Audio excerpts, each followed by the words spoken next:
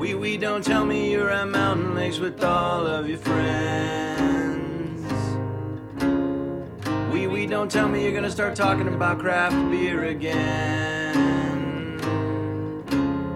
We're cracking wise on random craft beer news, hanging out with brewers, owners, and maltsters, doing interviews. It's the Wee Show, it's the Wee Show, it's the Wee Show, it's the Wee Show.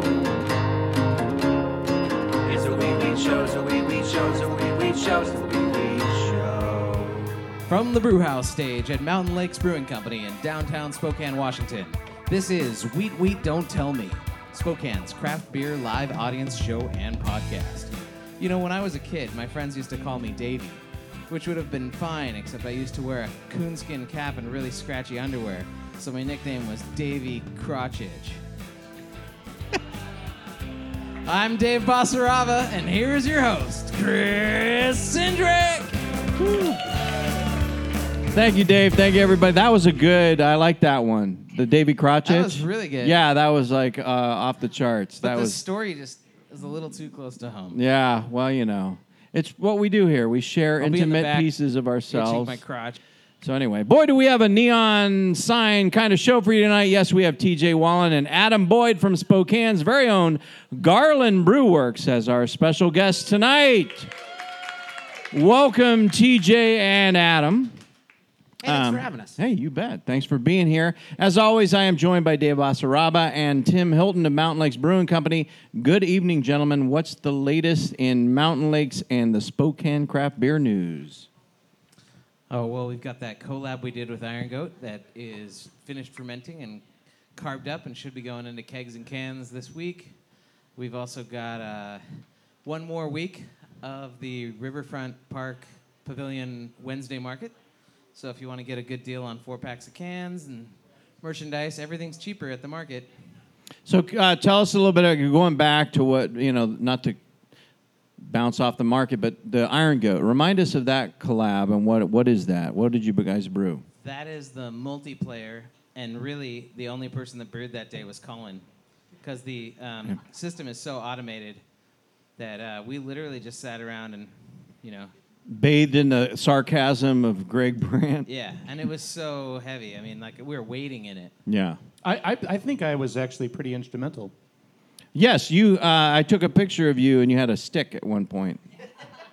A stick? Yeah, stick.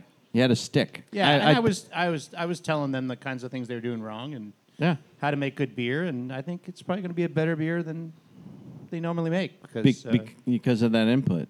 Yeah. It's the multiplayer, and we did it with Precious Things Fermentation Project. So shout out to Jeff Clark and Candace. And this one we used cashmere hops, which we've never brewed with here, and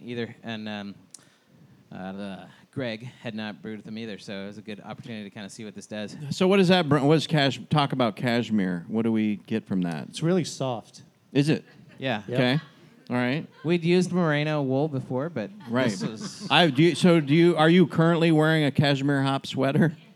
Is that what you have? Yeah. Yeah. Yeah. We actually make them all out of cashmere hops now. Yeah. That's like- it looks really like I just want to go over and touch you. Yeah.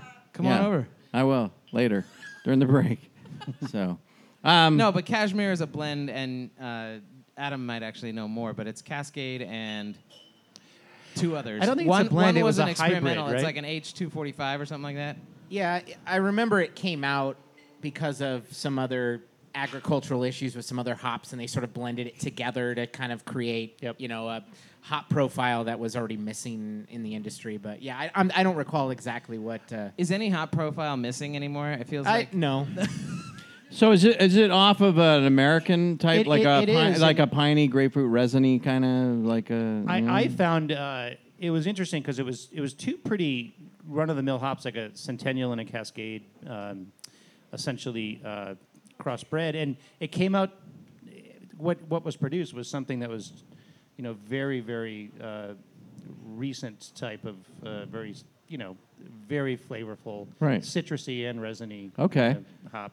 And is it? When did you put it in for the boil? Is it more aroma based? We put it in when it was pretty hot. Yeah. I think.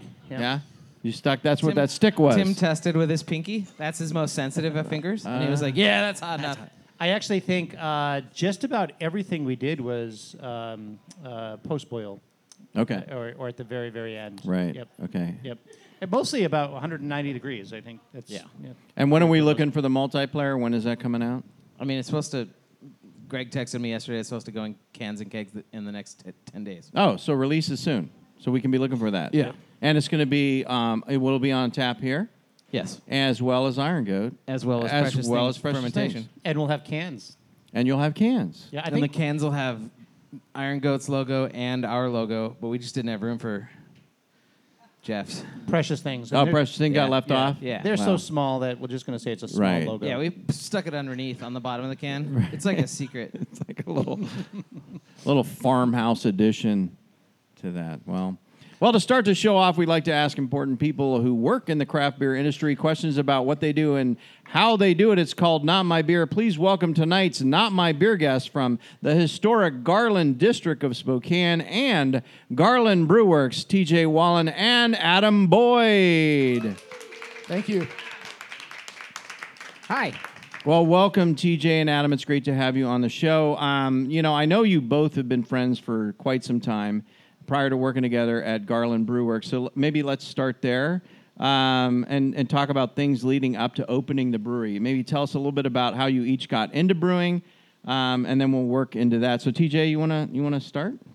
Yeah, I started out as a home brewer.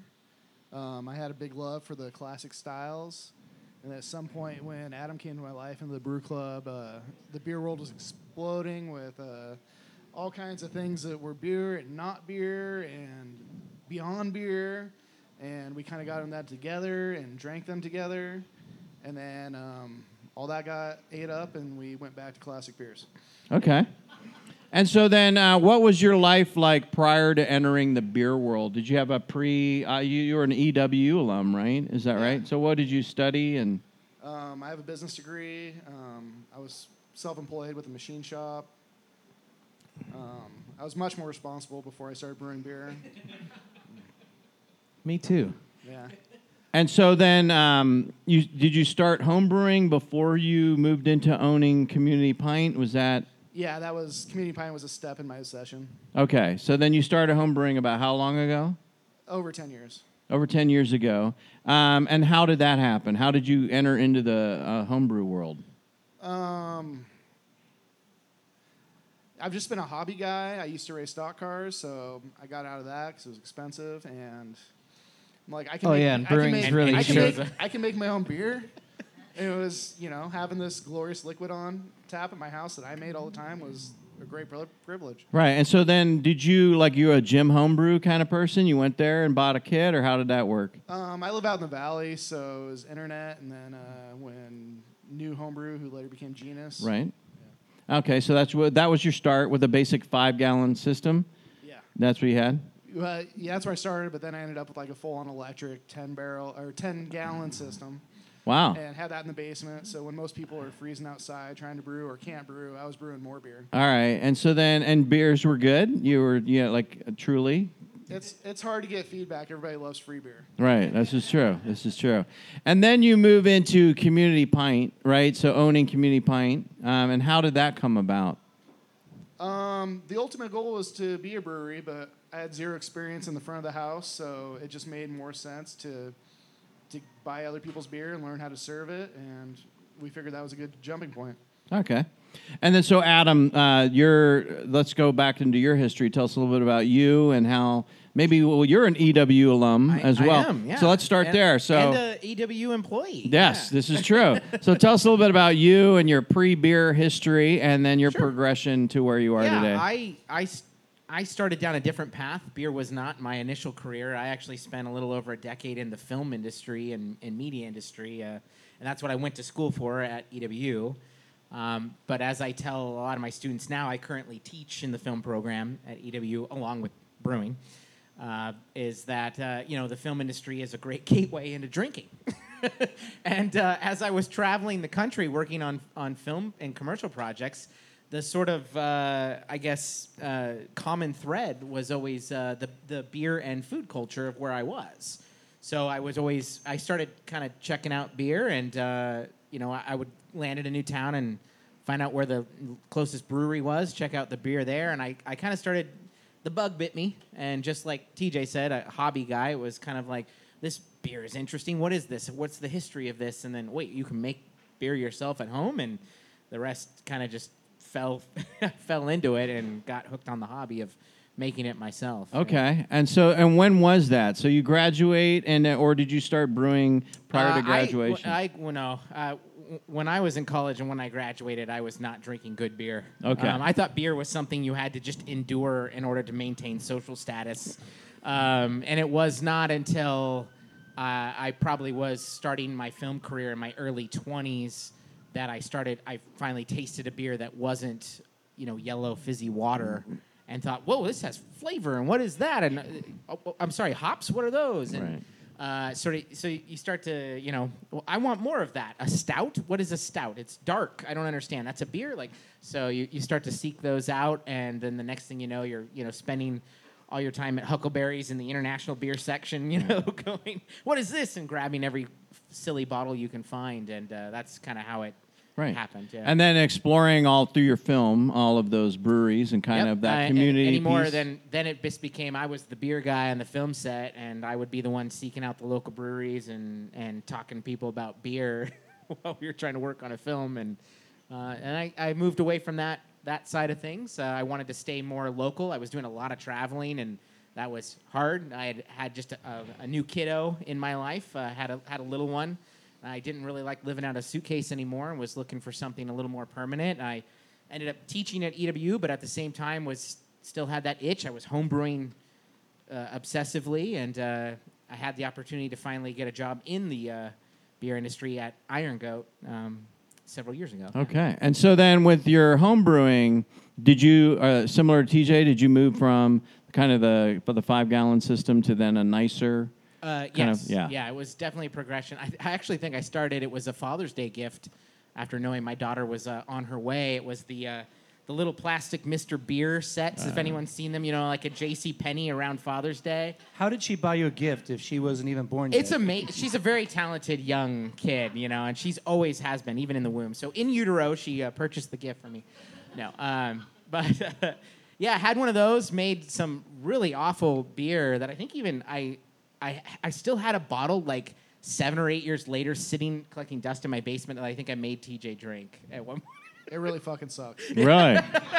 That was a Mr. Beer beer. Like, why would you Mr. Beer make Kit that beer. and keep on brewing? Yeah, and I shouldn't have. I mean, I'll be honest, and I tell a lot of homebrewers this is my first several beers were probably undrinkable. I should have quit the hobby long ago, but here we are. But I was in a dorm room doing my first batches, and anyone likes free beer, Right, especially when you're underage. Yeah. They were like, it's got alcohol in it? Yeah. Yeah. This tastes like popcorn and cream corn, but I don't care. I'm going to drink it Did all. you soak Band-Aids in this? Yeah. That's a cool flavor. What's going on? But it's getting me drunk. I don't care. Guys, it's similar. Dave started his career in the film industry as well. Hey, I was young. I needed the money. That's good. Yeah, what was the... And just like you, he ended up with an itch, too. Oh, yeah. And now we're back to Davy Crotchy. Davy Crotchich. That was your screen name. That's right. Yes. Thank you for saying screen.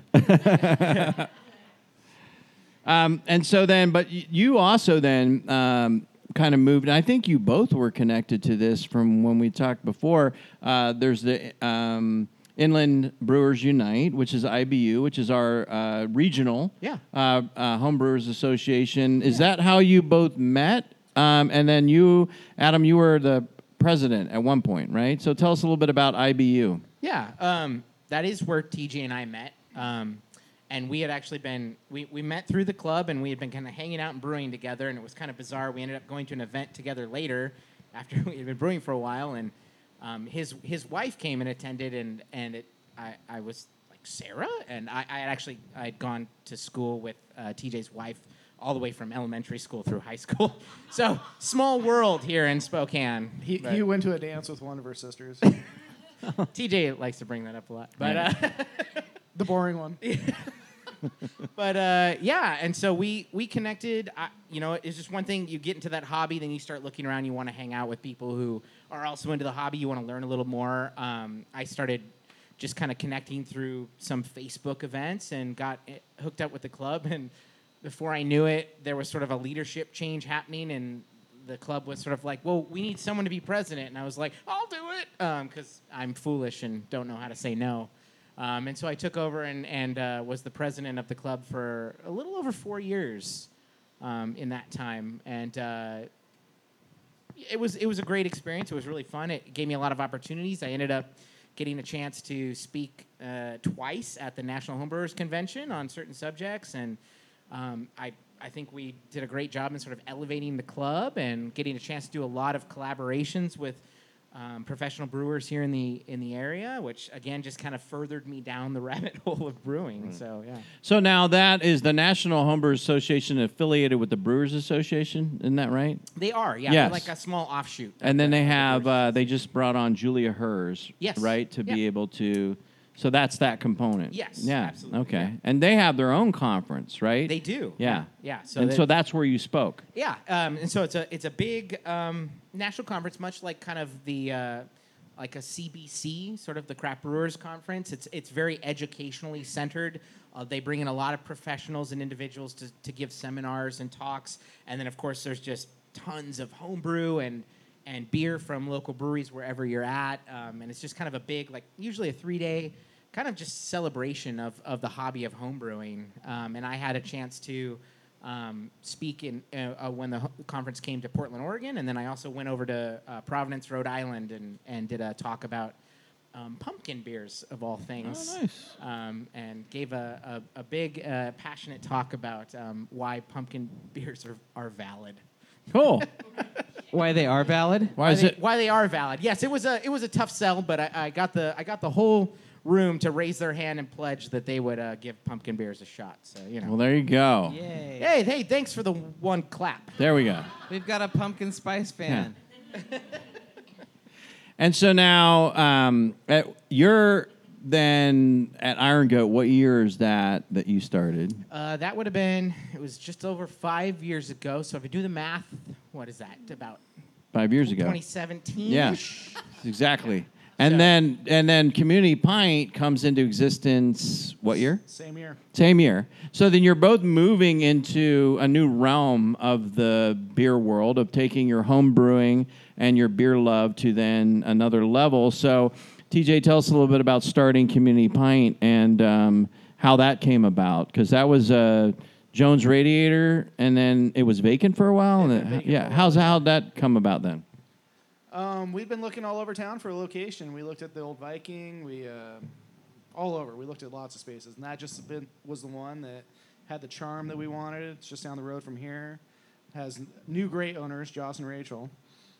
But like I said earlier, it was just a great starting off point to getting into the beer industry and learning about it all. I'd never even opened a cash register before on the user side. Right. Before then. So what's POS? Oh, Yeah. that's point of Yeah. what? Okay. All right. Yeah, being a car guy, that meant something else. Yeah. And so then you're at Iron Goat, Adam, and brewing there. And so then how does Garland that come into existence? Because you had Community Pint, and then I know that you had started, was it Project Craft, TJ, right? Yeah, that was my first delve into learning this government regulations on beer and all that. So that was a great starting off point. But And that was with a different Adam. Yeah. Okay. And so then, how did tell us a little bit about how you came into the Garland area. So how did you choose that, and then how did you two kind of blend in together to making Garland Brew Works happen? yeah, so I wasn't looking to open up a brewery at that time. We were still in the middle of the pandemic. I got a cold call from the property owner trying to pitch me to build another Community Pint up there. I'm like, I'm not really looking, but I'll go take a look. And I walked in there, and it was like the perfect spot for a brewery. It was like, there's no way I can turn this down. Once in a lifetime experience, you know? So we started looking at that. Before I even signed a lease, I talked to Adam. I got a verbal okay that he would come brew. And I'm like, okay, we're set. So I heard more about this story though. Like, there's more to the story. Like, what happened? You went and saw the space.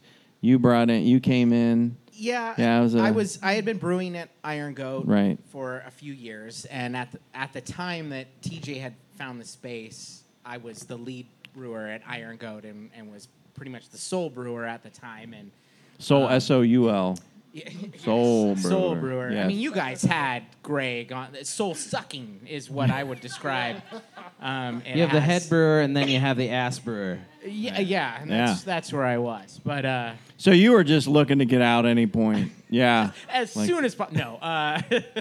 But yeah, I mean, I know Greg came on here and insulted me frivolously, but I learned everything. I'm the brewer I am today because of all the work I did at Iron Goat and everything I learned there, and it was. Can you do that without looking at the notes in front of you now?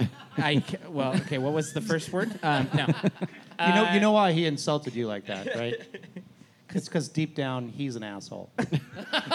Oh, I'm well aware of that. But yeah, no.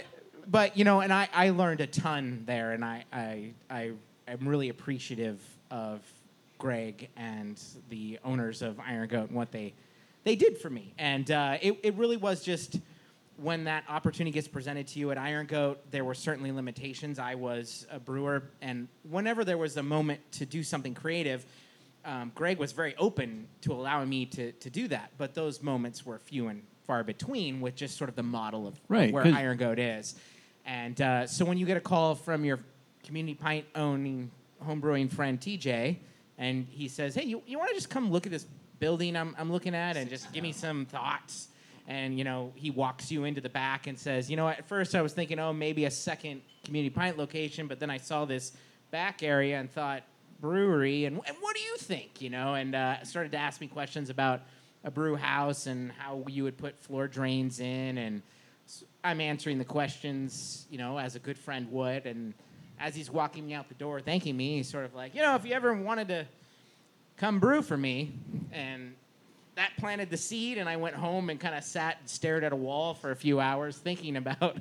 5 minutes. And I texted him back and said something like, "Yeah, I'm in." So yeah, that's where. And you live in Garland. I do. So I'm yeah. actually roughly 10 blocks from the brewery, so I have certainly walked home on a couple occasions. Yeah. Which is not a bad thing. No, Not it's exactly I try to walk home. That's why we live in Cheney. You know, it's like I can walk home from most places.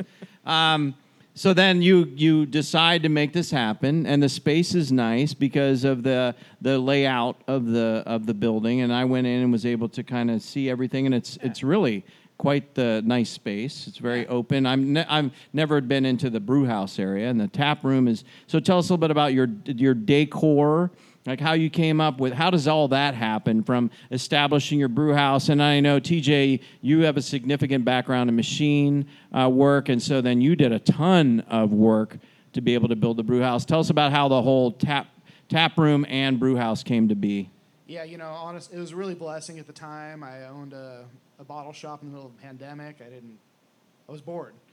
So having that giant project was overwhelming, but it was also really what I needed at the time. I got my general contractor's permit, and I did most of the work myself. As far as the decor, if you've ever been to Community Pint, it's a dungeon. So we went 180. It's white, a little brighter. Everything's a little taller. It's just a little more open. colorful. Yeah, very open, airy, very comfortable. All right, but very clean feeling as well. And there's a giant beer as art tagline on the wall. Or That's- beer fart. Beer fart, one of the two. Yeah, yeah. No, I love it, and it's great. And then you looked at the system, and so tell us a little bit about your brew house and the system that you brew on. Yeah, Adam and I went back and forth about the size, what we wanted to do. We wanted to be a neighborhood pub. We wanted to be big enough that we weren't out of beer all the time, but small enough that we could have some more variety, so we settled on a 5-barrel. Nice. Yeah. So, and there was a really strong advantage, I guess, I had from coming from Iron Goat. It's kind of, it doesn't happen often, probably when a brewer gets to run through the gamut of many years working at a brewery, and then getting the chance to say like, well, if I did one myself, what would I do different? And I had the opportunity to a lot of times talk with TJ about sort of like, well, this is something I ran into at Iron Goat as a brewer that would be great if we could, incorporate here. And sometimes, you always want the perfect world to work in, and that's not always either within the budget or logistics. But I feel like we made a lot of decisions that I was fortunate to have the background to know, like, yeah, this is going to really help me in this endeavor. Yeah, what would for sure. Greg Brandt do, and then do the Exactly, opposite? do the opposite. Right. For one, not insult people who care about him. How did you go about choosing your beer style? So how does that come into play? Has that been influenced from beers at Community Pint?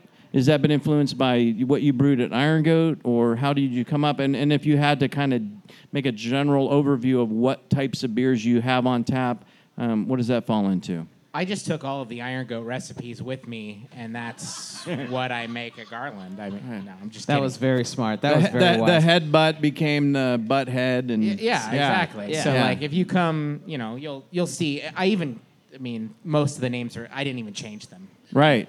Bob's your uncle. Yeah. Bob's Yeah. still your uncle. Bob's still your uncle. Garbage blonde.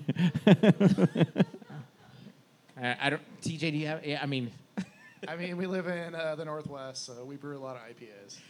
yeah. And I think there was when we opened before, like one of the initial conversations is TJ had an idea for an IPA before anything. Like he said, there's one thing I want. It's the OG IPA.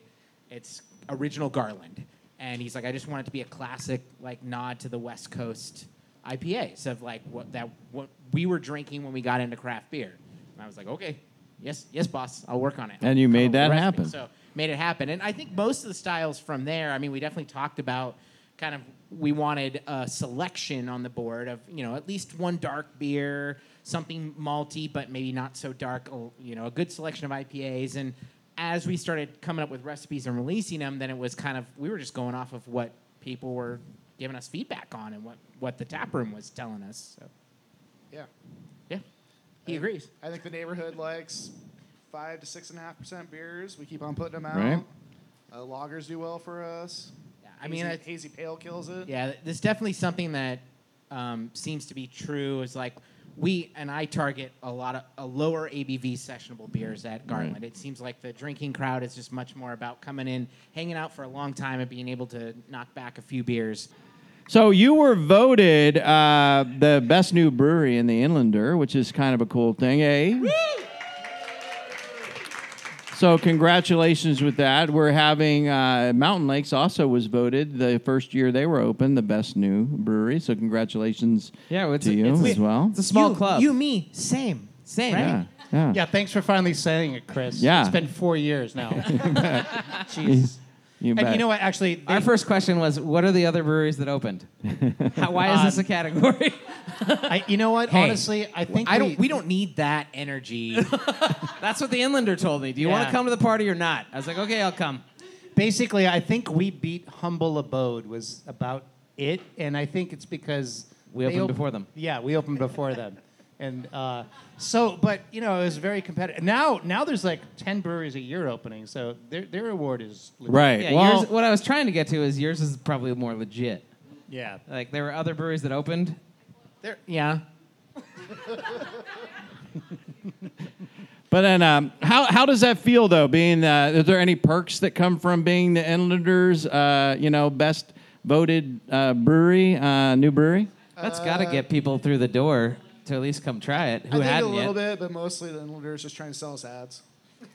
That's very cynical. They will call forever.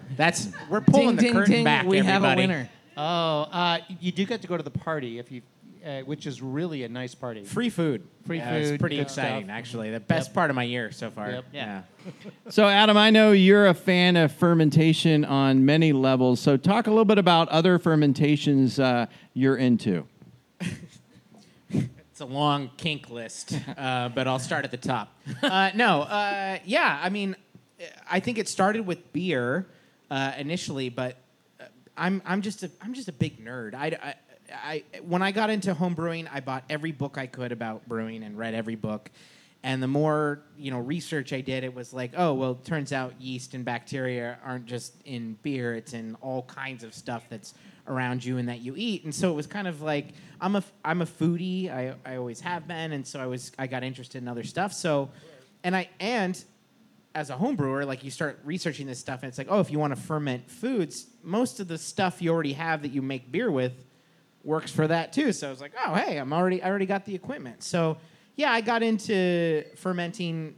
First it was kind of fermenting vegetables, like making fermented pickles and fermented vegetables. Then I got into fermenting peppers for hot sauce and making hot sauce. I'm a big hot sauce guy, and I'm also a gardener, so I was growing the stuff I was fermenting, and then there was a whole nother world of like baking bread that I was like, God, I should dip my toe into this. So then I started baking, and it was the pandemic hit, and that was like the perfect time for everyone got into making sourdough bread, right? So I was like, I'll join the club, and since then I like bake bread every weekend, and I actually the sourdough starter that I use to bake bread on a weekly basis came from a beer culture that was pulled out of the foeder at Iron Goat Brewery, and actually that's where my sourdough starter came from. So so Greg's been looking it's- for that. Yeah, he can pry it from my cold dead hands. No, but yeah, so I got into that, and so now it's just like anytime I find a book, it's like, oh, you can ferment. Like right now, I'm reading a book about koji and the wonderful mold that ferments things like soy sauce and miso, and I've been doing some interesting experiments with that. But yeah, so I don't know if it'll bubble and turn into something tasty. I dive right. You're on into board. It. Yeah. It's almost like it reminds me of Portlandia. Like you can pickle that. Oh, yeah, you can pickle. You can anything. ferment that. Yeah, You can I ferment bring that. it up all the time. People Yeah. will point to something. I'm like, oh, you can Ferment ferment that. that. You gotta Tennis ask ball. him. You got to ask him about his scobies. Oh About- So another thing I got into was kombucha, which actually is something we offer at Garland Brew Works. And I actually started the kombucha program several years ago at Iron Goat, and started experimenting there. They had kind of talked about it. One of the owners at the time had made kombucha at home, but then she sold her portion of the brewery to Greg and Heather and had left, and we had invested in all this equipment to make kombucha, and I was like, I'll do it. I've made a couple batches at home, and from there it became this kind of program that I really kind of fell in love with in making the kombucha, and it was a non-alcoholic option that we offered at Iron Goat that developed its weird own little fan base where people would come in and ask me, what's the next kombucha? I'm like, really? Okay. And so Enough with this beer stuff. Yeah. What do you got in the kombucha? All right. So when I left there, it was at the time, at least, that Greg was kind of like, it was your thing.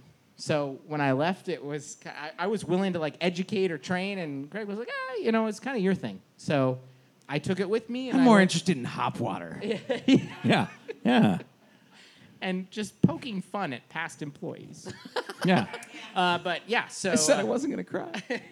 So I took it with me, and it took a little prodding, I think, for TJ. I was trying to convince him, no, it was really popular at Iron Goat, and he was like, a lot of things are popular. But we ended up putting it on tap, and again, we kind of have our own weird fan base. We actually had several people come in and be like, we heard the kombucha guy from Iron Goat's here now, so what do you have? And I've never been more regular. Right. Oh, that's good Yeah. to hear. Fermented I'm happy. foods. That's just good for the biome, man. Yeah, it's But very yeah. good. So All yeah, the another thing, another feather in the hat as far as fermentation goes. Yeah, right. That's very good. And then you also do firkins. And so now you're doing a Firkin Friday. Tell us a little bit about your Firkin Fridays. Yeah. Firkin A. Tell us first, maybe for people listening, what a firkin is. Sure, And yeah. then get into the whole. Well, I'll get technical. We actually don't have a firkin. That's technically a cask that is 15 gallons, I think, which is keg size. We have what's called a pin, which is just under 5 gallons. But Pin Friday doesn't have the same alliteration. So, but a firkin. It's okay. I called the LCB about it, though. They're going to make you Okay. change it to Pin Friday. Yeah, You gotta catch me first. camera called, and they're like, hey, man. Camera would be very upset with Yeah. most of the things I do. But yeah, so it's a cask, which is like a little tiny, basically like a little tiny keg. And in this case, a lot of times what we're doing is every week we're putting a different beer in this vessel. And the way that it's served is that it is not under like CO2 pressure like a keg would be. Instead, it's basically being stored at cellar temperatures, meaning we bring it out from our cooler and set it on the bar. And then we tap it, and it is gravity fed. And so it's essentially a one-night thing because oxygen is entering the cask as we're pouring it. And so it's this live living thing because it is sometimes it's been primed and sort of conditioned in the cask. So it's kind of like a bottle-conditioned beer. And we're doing all kinds of fun, crazy stuff with some of the beers we have on tap and like putting fruit in the cask or crazy ingredients like coffee and all kinds of stuff. So, yeah, TJ, Yeah. go. The TLDR is we get to put stupid stuff in beer because it has a big hole. Yeah, Yeah, the bunghole. the bunghole. Yeah. Yeah. We've had Anything that. with a big bunghole. We tap it right there at the bar. You actually drive a tap into the cask. So you kind of pound it in with a hammer, which is kind of a fun entertainment bit, watching me. People get spread. Yeah, I mean, we've had a couple of oops moments, but not major, but, you know, enough to taste it off your face, Right. which is a privilege, if you ask me, but... Yeah. That's why Yeah. you got into brewing. Yeah, but so every Friday at this point, we're kind of doing that. We're either taking a beer we have on tap or maybe a beer we've got in the back of the brewery fermenting away that we're doing something special with. We throw it in the cask, we tap it, and one night only, come on down and try this new kind of crazy addition of one of our beers. Sweet. That's awesome. It's cool Very to know how much cool stuff you can put in there. And the firkin, because Dave was like, let's get a firkin. And I was like, all right. And he goes, and what can we put in it? And I was like, I have no firkin idea. So it's good So to it's get just sat in the basement now. For yeah, Just down for a there. long 4 time. years. Yeah. So what's in store at Garland Brewworks that folks need to know about coming up for the spring and into the summer? What's the need to know? We have an exciting release on Saturday. It's our That's true. What is the exciting release? So there are 9 stores on Garland that sell records. So we made a beer called Double Track. Double groove. Double Groove. Double Groove. So it's a so it's a beer brewed in honor of Record Store Day, which is actually April 23rd on Saturday, which is like a national day to like celebrate vinyl records in the stores that continue to sell them and offer them to people. And because we have such a large presence of record stores on our little strip where we're located, we decided to brew a special beer. So it's an imperial or double hazy IPA that we brewed that features mainly Azacca hops. Have you guys thought about trying to sell records? Well, that would make Seems like- 10 record stores on the strip, and that seems like one store too many. That could be record breaking. Right. Well, Adam and TJ, it has been a true pleasure talking with you and learning your story and the exciting things happening at Garland Brewworks. Thank you so much for joining us on Not My Beer. That wraps up the first part of our show. We'll now take a break and be back in a few with TJ, Adam, Tim, and Dave, and an audience contestant for a little game we call Whose Beer This Time?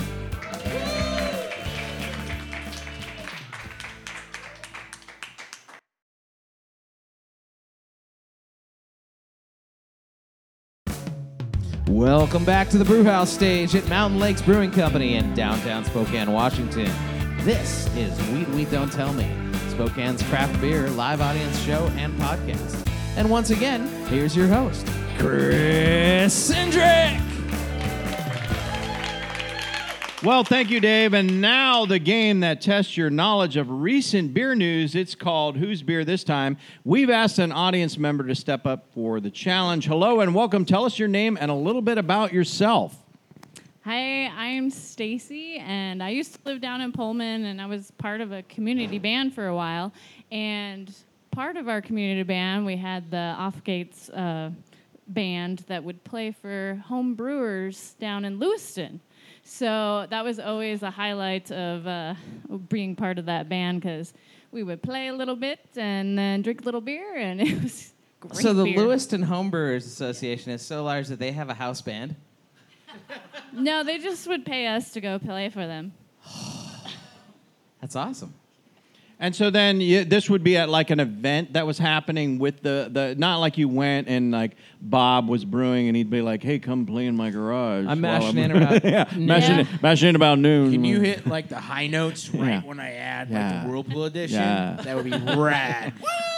guitar solo. I can't pay you, but I'll get you so drunk. Yeah, that's no, right. You gonna want to it band was in the great. brewery now? No, it was, What do you play? I play the alto saxophone. Me too. Oh, Sweet. It's awesome. nice. And so then, what was the name of your band? It was just the Offgates, but it was part of the Pullman community band. So Okay, very cool. Well, welcome to the show. You're going to be playing a game we call Who's Beer this time, and Dave is going to read you 3 events from recent beer news, and if you can correctly answer just 2 of them, you will win a prize, free beer in a pint glass, and I believe tonight we actually have a crowler as well of a Garland Brewworks beer. Is that correct? Is that right, guys? Yeah. Okay. Yeah?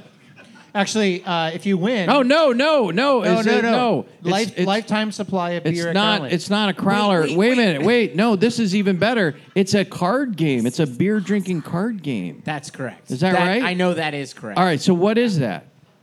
It's a game called Hammered Heroes, and it is a drinking card game. It's a take that card game. You can play with 3 to 5 players, and there are additional drinking rules if you want to get silly. But it takes your favorite fantasy and magical characters that you might be familiar with and puts them into a position where they may have had one too many to drink at the tavern before they went into battle. So, yeah, locally designed by yours truly, along with a couple other folks. And I was gonna say, I was So- like, what is this game, and why Right. did you feel that our like contestant tonight needed this game particularly? because I wanted It's to the plug it. greatest beer game ever. Yeah. And it was developed by you, Adam That's- Boyd. that's true. And, Dude, yeah. we should have It's- this should be a sponsor of the show, and every contestant gets a copy. Well, I could do that. We can Yeah. we can work out the money Okay, later. yeah, sure. Yeah. I think Money's always tonight you said it would be a signed copy. I'm Right? happy to sign it. Yeah, well, there and, you go. And decrease the value of your game. Well, there you go.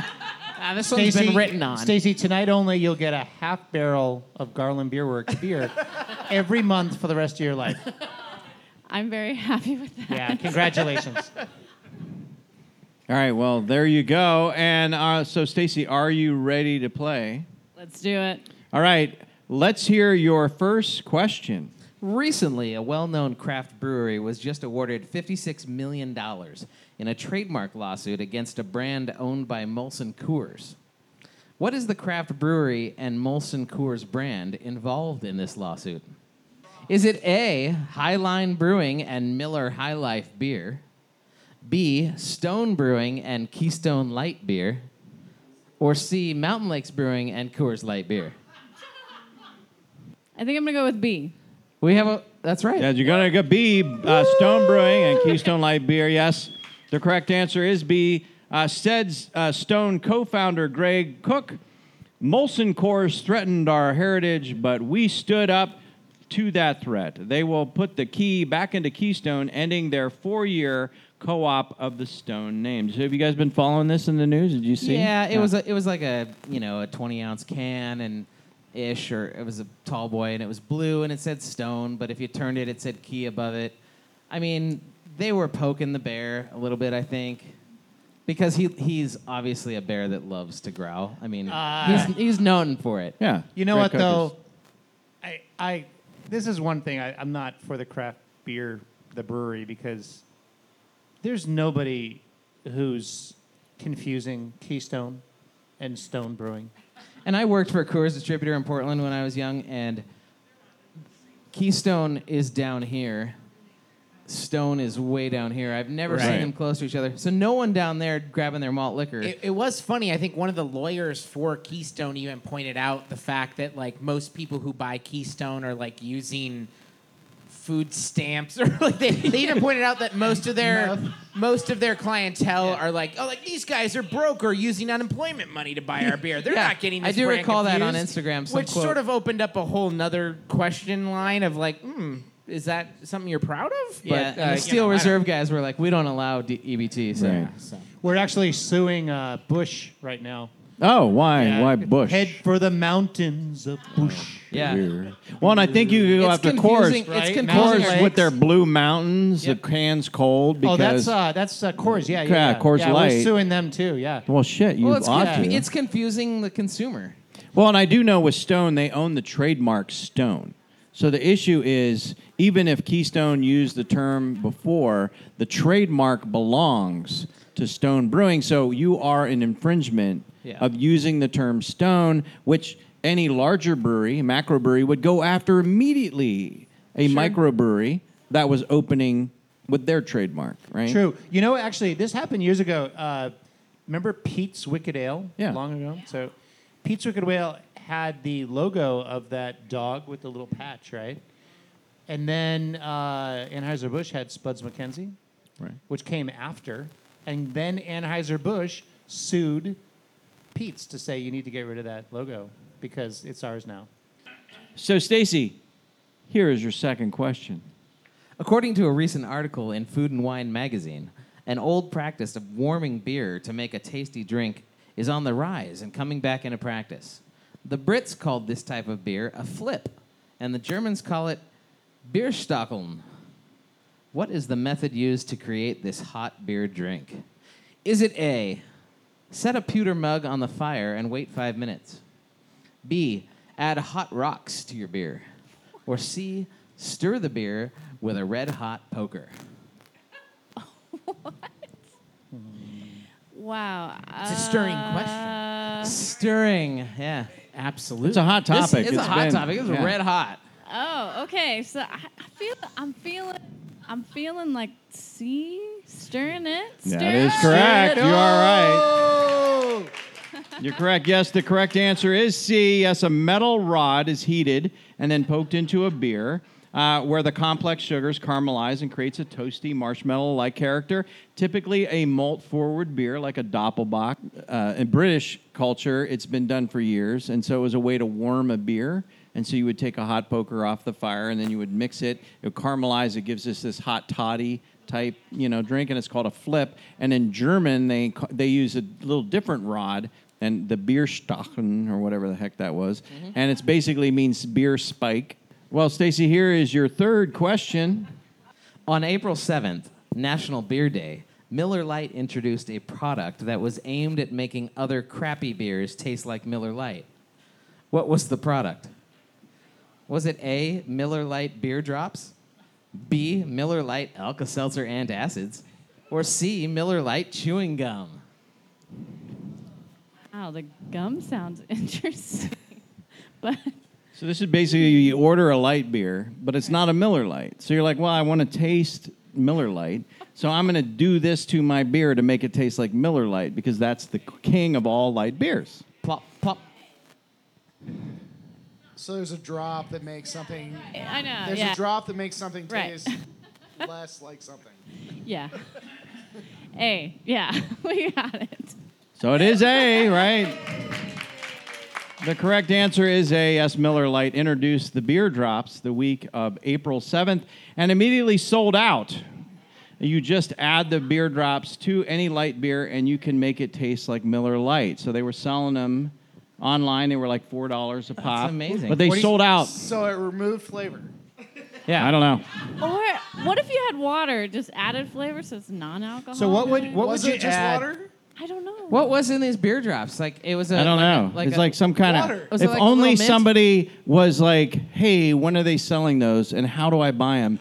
and actually bought 4 packs of beer drops. Oh. Miller Lite. Yes, they sold out Empty. the day I bought. They sold out in literally 5 minutes. Yeah, that's and what I was got gonna on. say. I was gonna say I you bought can, for- you know how can much sell these are out of going. anything You if know how much just these are make a going on few. for eBay right now. These are going for like $35. Let me see. Toss one down here. So- Let me No, see these. hold on. You want- Could we try it with our So gold? as an additional prize, you get. Beer. You can pass that down. That's Oh. yours. You get your own little pack of beer Wait, drops has if you want to. have you even tallied the This score one yet? I haven't opened yet, but we're going to try it out. So wait a minute. Is that one sealed? How many drops per pint? No. do you So I need? don't know. Oh, so I You was take thinking this, you what- open it, so like so. And then what you do is you take it. I guess It looks you, like you those put it- Mio you things. Squeeze it into your beer. Let's see if your beer tastes like Miller Lite. Oh, I love Miller Lite. Oh wow, what a achievement! And the Holy verdict? shit, that's so good. Boyd's reaction. There you go. Try it. Pass it down. There you go. Boyd's Add reaction. it to He's your going to beer. get quoted on the next release. What an achievement. Do you think it's going to make my stout taste like Miller Lite? Each bottle's It smells supposed to be. like my grandmother's basement. Oh, so actually really good. I'm just going to squirt it Really good. I'm good, actually. Oh Lord! That's the way. For those listening along at home, These are eye drops. TJ may have just ingested a lot of eye drops. What do you think we could do at Mountain Lakes to sell like Mountain Lakes drops? What would go in it? So I know how they did this. Okay. I know exactly. All right. They took cardboard They soaked and they soaked it in water, for like a month. and then they put it in this. And they said, hey, your beer now tastes oxidized. Yeah, Yes. they wrung it out. Yeah. Because I it don't know why tastes you like- guys are bullying Miller Lite. Miller Lite is one of the best. Oh, it should work great in that dark beer. Yeah. squirted into it. It's not You the got- champagne of beers. That's Miller High Life. Like this beer just dropped to very 96 calories. That's what's awesome. You add it to your style, like you put it into your peanut butter porter, and it goes down to 96 calories. Get this. This is only 2 servings. Yeah, that is too. You're supposed to use, it says you're supposed to use half the bottle in your other light beer. you know, Chris, we have a 96 calorie beer too. It's only 3 ounces, but it's It landed on the floor, and that's where it stays. Stays. Well, anyway, that is so yours to sell on eBay for $35 a pop right now. Yeah, I jumped on. I bought the max, four of them. How many of So these should we make, I still Bob? have 2 at At least home. Wait, At hold least on. 100. There's an And, expiration date, as Yeah. if cardboard water expires. Yeah. Yeah. Tastes better after this date. So anyway. It's fairly soon. July It's 31st. in July. It's fairly 2022. Well, yeah, all, that work? all good things spoil. It's a born on date, and you gotta, adhere to it. Yeah. And I You gotta. know, say- Iron Goat is actually going to have some drops. It's made of horse manure and sweat socks, I think. They say it sat in a fooder. well, hey, Dave, let's find out how Stacy did with the quiz. Well, 3 for 3. I think we have a winner. And you can choose whichever prize you want, Stacy. If you want that game or if you want these drops. I No, mean, you get them both. You get them both. Congratulations, Stacy. You have won our prize, free beer in the pint class, some Miller Lite beer drops, as well as Adam Boyd's own beer drinking card game. Thanks for playing Who's Beer this time. That wraps up the second part of our show. We'll now take a break and be back in a few with a game we call Brewers on Tap.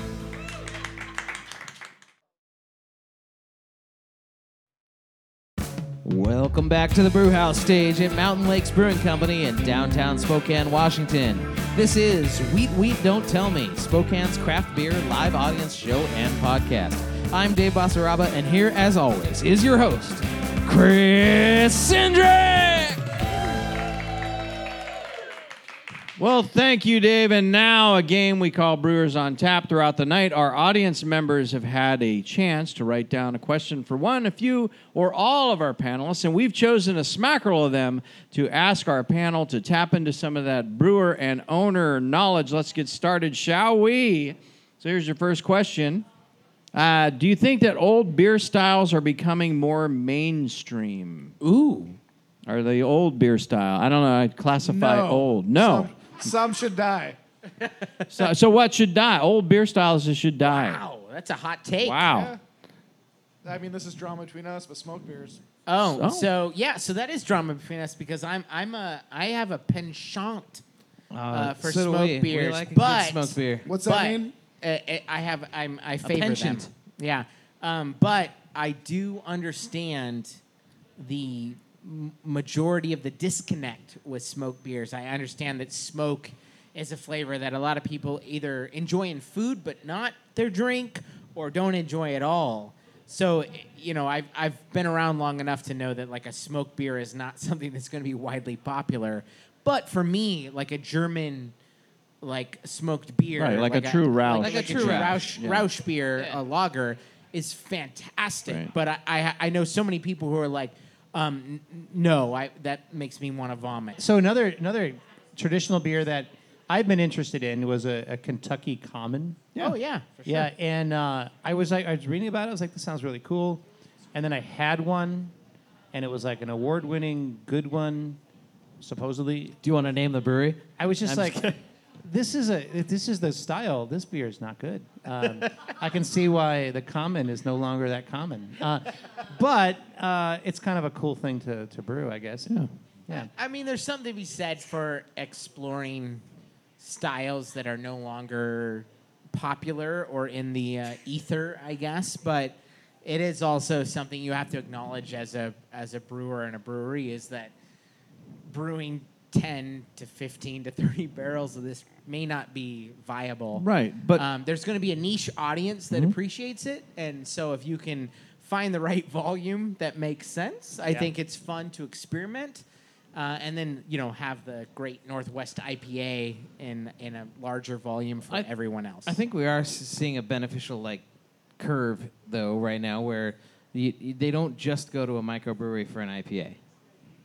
I think that's good. Yeah. I think that's a good step forward that you can have craft versions of all these different styles, including light lagers that don't have to just taste like you don't butt. have to Right. put the Miller drops Lite in, drops yeah. into Well, and I think know, And they're like, oh, is this light lager supposed to taste like Pabst? And we're like, absolutely not. like that's their thing. We're not a cover band. We'll use malts and we'll brew it in a style. We're a that's tribute similar. band. We're a tribute band, yeah. You know, though, like 5 years ago, Brewer's IPA Brewer's Ego was tied up in their IPA, and now it's tied up in their lager experience. It's Yeah, very true. it is. Yeah, it's very true. But we've progressed in a way to be Because they able all to have egos. right, and you Very do. true. But I think if anything that American craft beer movement has done is it's beer archaeology. Like what's happened is we've gotten to a point where we've been able to unearth old styles, and then people have taken the time to brew those beers. And who knew what a gruit was? 10 years ago, nobody did. They didn't even know that was a thing. Everybody people thought are just trying to the forget it. Sumerians were brewing with hops, is what They we had thought. no idea what they would hate. No. Yeah. Wow, that was a thing. Red beer. I can Gruit? I can Wow. see why they stopped doing this. But I do think, it's that whole you're allowing the public to taste beers that normally, if we didn't have the American craft beer revolution that we're having, no one would know what a Rausch beer was. Yeah. We wouldn't. You can tip your hat to Blue Moon because that put the wit beer back. Hoegaarden, I think, was the only remaining brewer of the wit beer, and it was almost lost. And then we have that come into consciousness, and now everybody knows what a wit beer is. And 15 years ago, you didn't. So that's the beauty of it, Whitmer right? Brothers came along and brewed something that is not a traditional Hefeweizen and told everyone that it was. Right. And now I'm still educating. But it's American. But we have the American Thanks, wheat. Whitmer Brothers. We have the American wheat beer. Put my orange slice in the glass. Yes, that's Next right. question. Next Next question. This is for TJ. What was your original idea for Community Pint? And then follow up? Did Rachel and Joss fuck it up? No, I'm sorry. Did Yes. Rachel and Joss continue the idea, or are they more doing their own thing? I'm sorry but that's basically it. So, I'll answer the second first. A combination of both. right? Community Pint was me. I'm not there anymore, so it had to be somebody else. It's a small place. Right. And, but they definitely, I gave them a bunch of great contacts, and they kept them up. And it just shows craft beer is about relationships. So they kept up those relationships with the different breweries, and they've extended to some newer breweries that are great, and they brought some new names in. And so they're doing a great job there. Yeah. What was the first question? And you have a really good relationship with them, we should say. Yeah, they right? were they were regulars. The reason the sale worked out is, Rachel was looking for a place, and I threw that out there, and they got a killer deal because it just went off the market, and I didn't have to try to sell it and answer a bunch of questions. So Right. it just worked out. And So it's not the hostile takeover that everyone thought it was. People were talking. Yeah. Yeah. From a consumer standpoint, and even long before we opened Garland Brewworks, I was a absolute regular at Community Pint. I mean, a craft beer bar of that caliber that brought in all kinds Did you of know stuff. that one of your good friends owned it? I found that out later after he sold it. I was like, no shit. Yeah. So, but it's been great to continue to go in and have the same like variety and selection and honestly, little bit better. Every time I went in, Joss and Rachel were there anyway, so they're still there, and it doesn't feel that different. So it's really cool to see that torch get passed from the torch that got ignited from TJ's work, and see it continue to burn. So yeah. Here's a question for Mountain Lakes. Do we know who won the Lester Cup, and when will the secret party invites be sent? Yes. So yes, we do know a winner, and we're stoked because we've been waiting for these guys to win, and I'm not at liberty to let it out, although I think a lot of people already know. So that's either Black Label or the Grain Shed. Yeah. Yeah, So one of those you have a two. 50-50 chance there. All right. And we're supposed to be doing it. What is it? Is it April 5th? May 5th? May 7th is Saturday. We have to get an email out to folks Yeah, soon, so- and I think it's and- going to be in like 2 or 3 in the afternoon. And I would have already had that email out, but my fingers cramped up. There's like 350 votes, and I have to put all those emails in with these hands. Oh, wow. So that's my fault. Okay. And so then, They're very my name's soft so hands. and where will the Lester Cup? The party's going to be on the 7th, and it's going to be at Black Label. Oh, it's a Saranac Commons area. Yeah, it's Saranac Commons. Saranac Commons. Yep. Because they won? Oh, no. It's already, no. Okay, sorry. No. I failed to assume. Because they have peace pie. Yes, Oh, yeah. 'cause they have the best. Peace pie. The closest thing to an actual New York slice you'll get. So you didn't have it at Steam Plant. You just decided to have it at No, that wasn't Black available. Label. That wasn't available, and I don't have the right So then that- attire. I don't have the right attire to We do don't it. decide the Lester Cup stuff. We're not. You just count the votes. Well, congratulations to We just whoever work for won. less. Yes, congratulations And, to whoever we'll won. celebrate at Black Label. Yeah. Black Label. Black Label. I mean, Black Label. We'll be It's there totally at Black cool. Label. I think it's a Black Label where we'll be celebrating at Black At Label. Black Label. Okay, All right, cool. sounds good. We can't win every one. It's just we win every other one, like Tom Brady. Yeah.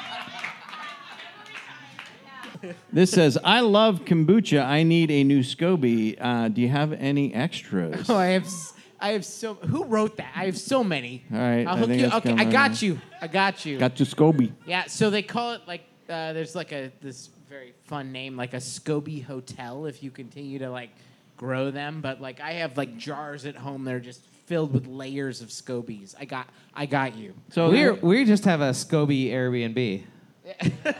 And that works too. It's Hoping gotten for a a little hotel. more expensive lately, Yeah. the SCOBY Airbnb, but yeah. Another question? Yeah, let's do another one. Okay. You in for it? You up for it? Yeah. So tell us, this is more about your beer drinking game. So Stacy tonight, who's a common theme that we have now, Okay. she won this cool game that She you did. designed. So tell us about it, though. How do you... It's- Wait. Plug your new game. Okay. Yeah, No, plug well, your we're game. working on a new game, but Plug your that's not neither here nor there. The game that you have in front of you, Stacy, is called Hammered Heroes, and it's something that came about a few years ago between a few friends of mine that I knew through the film industry long ago, who were creative individuals and artists and designers.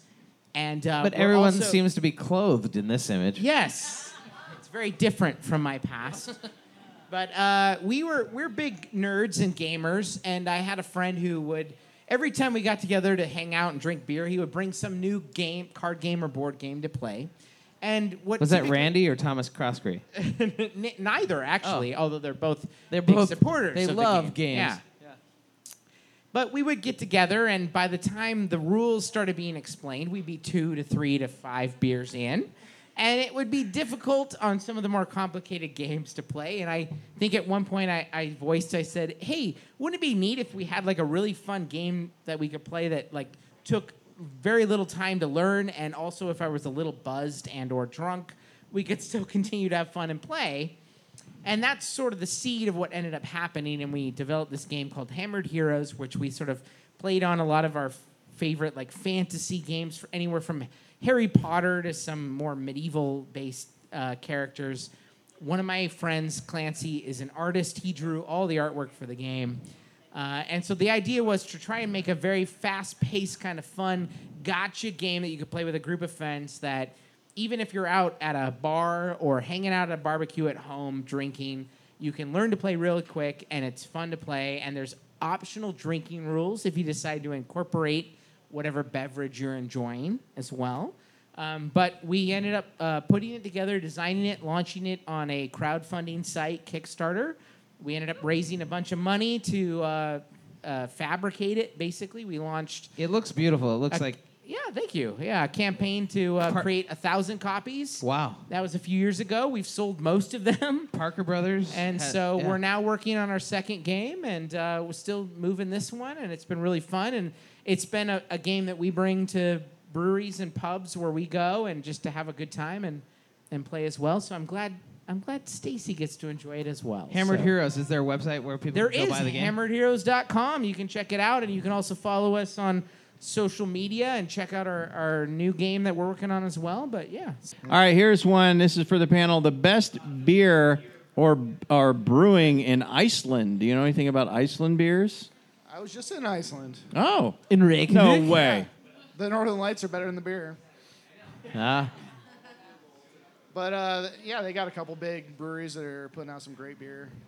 And so, what's the style? What do they fall in? Are they more like lagers? Is that They had a beer that was like a winter IPA that was like an amber. okay? Yeah, And I what's think- their traditional beers in Iceland? What do they fall in line with? You know? I don't know that they have traditional beer. It was outlawed for a long time. Skågen fucking dog. Yeah, I mean, I've been through Iceland too with TJ, and it seems like if there was any influence, it's coming from other European countries. Like there were some lagers that felt German-inspired or Yeah. Belgian-inspired, maybe. But Oh, it's sort of like What- Mexico. yeah, exactly. Like One- the expats who were hiding from, From what? the Trials? things they did. One unique thing about the country is you order a Pilsner and it's a 0.5% beer. Yeah. 0.5% Yeah. ABV. That's what they call their Pilsner. Really? There are some really neat breweries there, though, that I know are like geothermally powered. Like they're Okay. using like the volcanic activity there to like sort of at least heat their water and that sort of thing. So it's an interesting environment for that at the very least. Yeah. Yeah. Okay, last question of the night. Your favorite beer you've ever brewed? Favorite beer you've ever brewed? Teach, you got a favorite? Ooh. I think I made an Oktoberfest that was decocted one year. It was probably my magnum opus. And that was where? Where is that a home brew? My basement. Nice. I actually think TJ and I bonded a little bit because I think that was the same year I had brewed an Oktoberfest as well, and we had come to like a homebrew event and like traded our Oktoberfest, and we're both like nodding, like yes, we have achieved the greatness of. But can I German have lagers. mine back, please? Yeah, I know as a. You decocted yours too? Yeah, exactly. We were just decocting all over the place. All kinds of decocts. Just no yield to our decocting. Wow. But a style that I've always been a fan of and have brewed at home a lot, and ended up having the opportunity to make it at when I worked at Iron Goat was an ESB, a British bitter that I felt.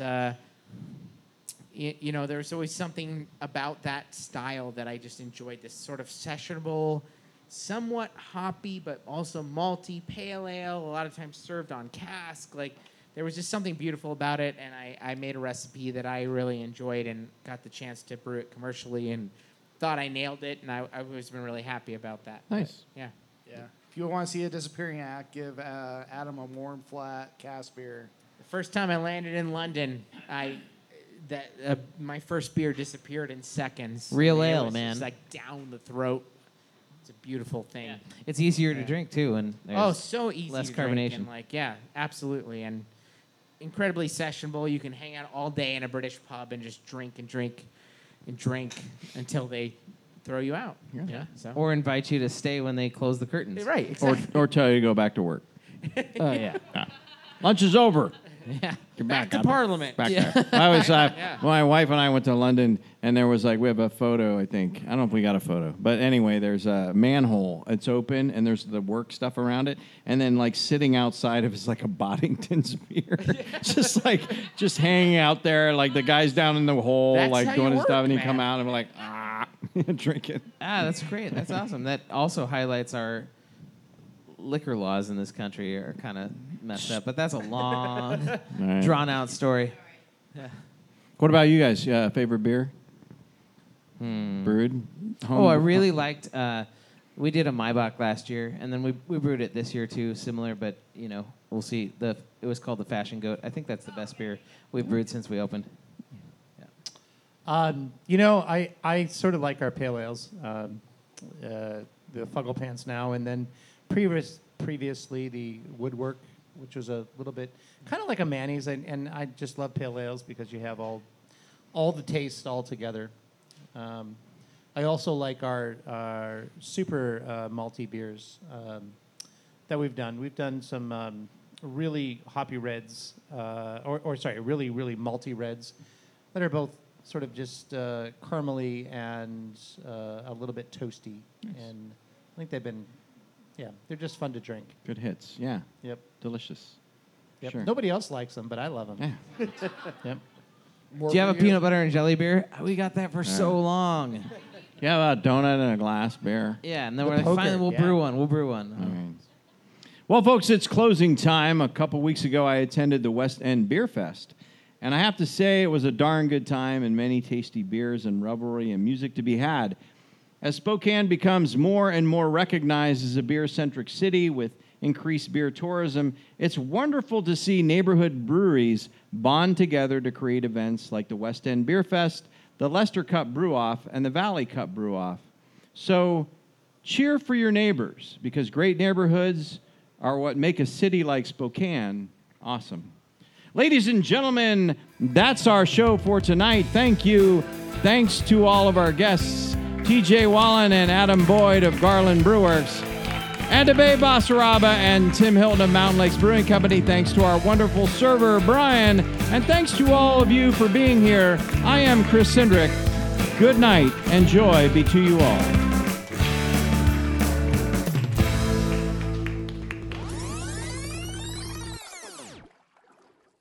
Drink up.